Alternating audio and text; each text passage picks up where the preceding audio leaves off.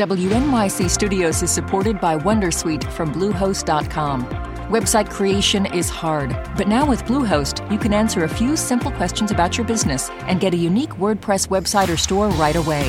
From there, you can customize your design, colors, and content. And Bluehost automatically helps you get found in search engines like Google and Bing. From step-by-step guidance to suggested plugins, Bluehost makes WordPress wonderful for everyone. Go to bluehost.com/wondersuite. Listener supported. WNYC Studios.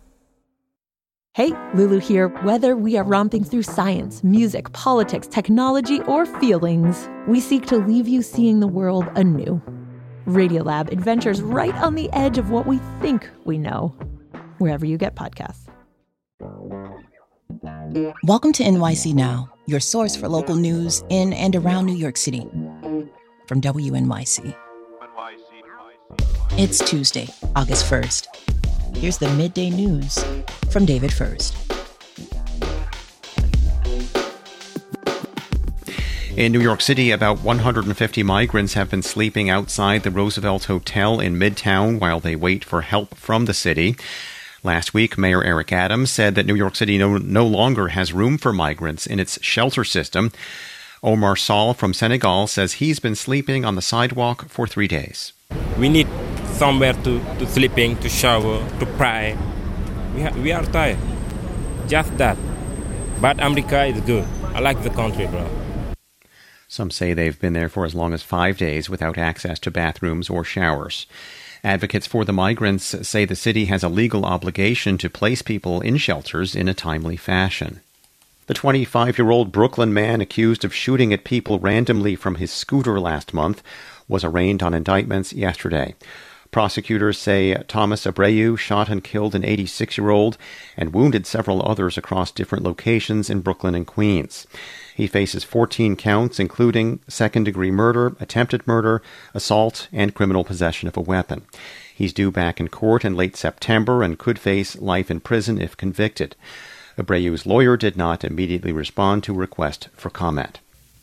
It was a rough night for Yankees fans last night. They lost to the Rays 5-1. Aaron Judge says his team is just not doing the necessary things to score runs. We're getting some pitches ahead, and we're just not capitalizing. We're not getting the guys on base. We get guys on base, and we can't, move them over or drive them in. The Yankees are currently in last place in the American League East. They play the Rays again tonight in the Bronx. First pitch is just after 7 o'clock. Beautiful weather today. Sunny skies with a high near 80 this afternoon. This is WNYC.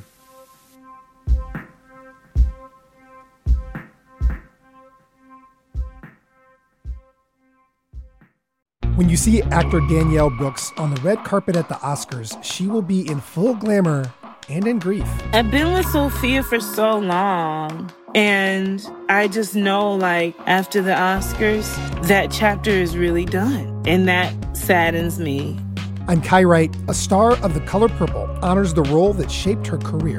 Next time on Notes from America. Listen wherever you get your podcasts. NYC. I'm Sean Carlson for WNYC. New York City will spend $500 million on an anti-gun violence initiative. Mayor Adams rolled out what his administration is calling a blueprint for community safety at a City Hall event alongside Governor Hochul and State Attorney General Letitia James. The plan builds on the recommendations of a newly released report from the mayor's Gun Violence Prevention Task Force and will prioritize 6 precincts that experienced the highest rate of gun violence last year. WNYC's public safety reporter Samantha Max is here to walk us through the plan. We're also joined by WNYC's Elizabeth Kim. Hello to you both. Hi. Hi there. So, Sam, tell us what is in the mayor's plan. So there are 7 different strategies to prevent gun violence.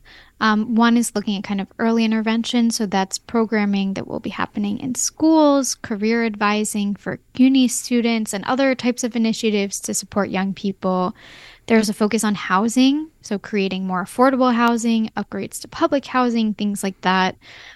Programs to help people access government benefits like SNAP. Different community improvements to make the spaces that people are living in look and feel nicer. job training and counseling, and also mental health care. So it's really kind of looking at the systems that cause gun violence, kind of those underlying root causes, and working to improve those so that hopefully people will not turn to gun violence. And as we mentioned, the plan will prioritize 6 precincts across the city. Can you tell us what those precincts are and what kind of resources they'll be receiving?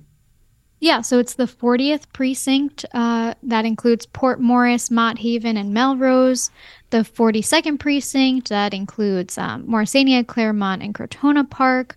The 44th precinct, that's the area around Yankee Stadium in the South Bronx. 47th precinct, that's also in the Bronx. And then 2 precincts in Brooklyn, the 73rd, which is Brownsville and Ocean Hill, and the 75th, which is East New York and Cypress Hill. So those neighborhoods accounted for 25% of shooting incidents last year. And they also have all kinds of other needs, like high rates of child poverty, high rates of unemployment, lower median household incomes. And these programmings, while they will, be carried out across the city, those 6 precincts will be bumped to the front of the line. As officials are saying, they'll really be prioritized.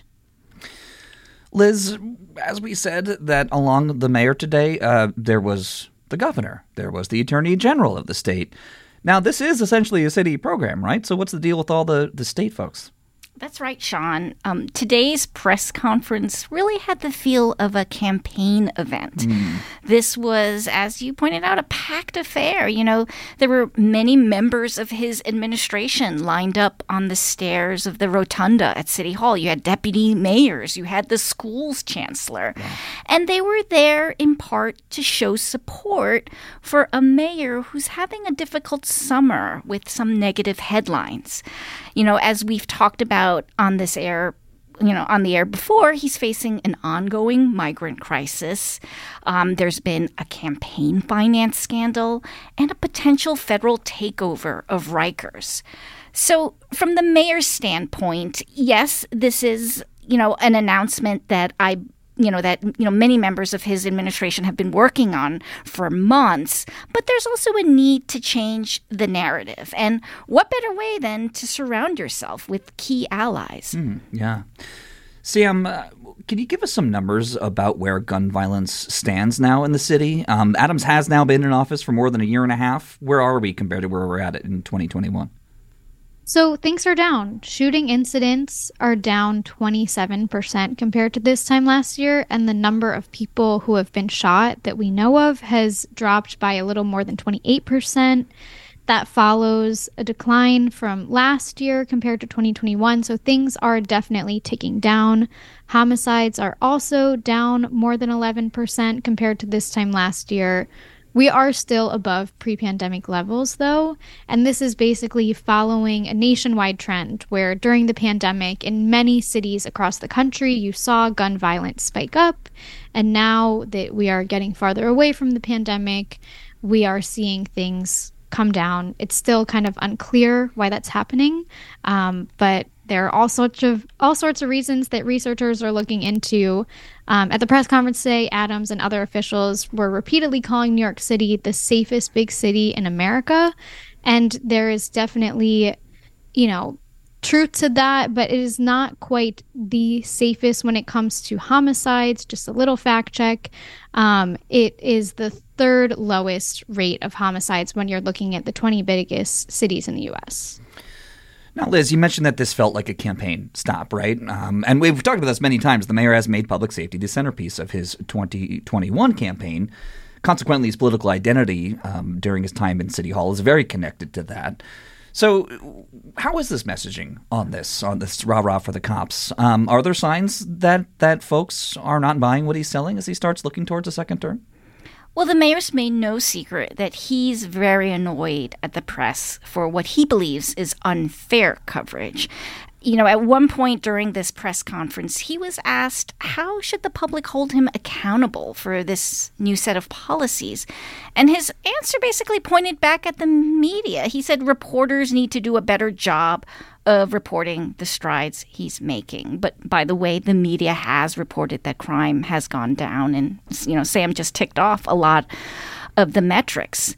But in terms of how the public is perceiving the mayor's performance, Adams has argued that it's not just the numbers that matter when it comes to crime, but perception as well. And I think, it's fair to say that perception lags the actual crime stats. The mayor points to some good indicators like the return of tourism, subway riders. That's all evidence that he says that people feel safe in the city again. But following the pandemic, a lot of attention has been paid to seemingly random acts of violence. We saw that this weekend with a fatal stabbing at a Brooklyn gas station. The question is, how much will New Yorkers continue to be rattled by them, and how much blame will they put on the mayor? WNYC, Samantha Max and Elizabeth Kim, my thanks to you both. Thanks, Sean. Thanks for listening. This is NYC Now from WNYC. Be sure to catch us every weekday, 3 times a day, for your top news headlines and occasional deep dives. And subscribe wherever you get your podcasts. We'll be back this evening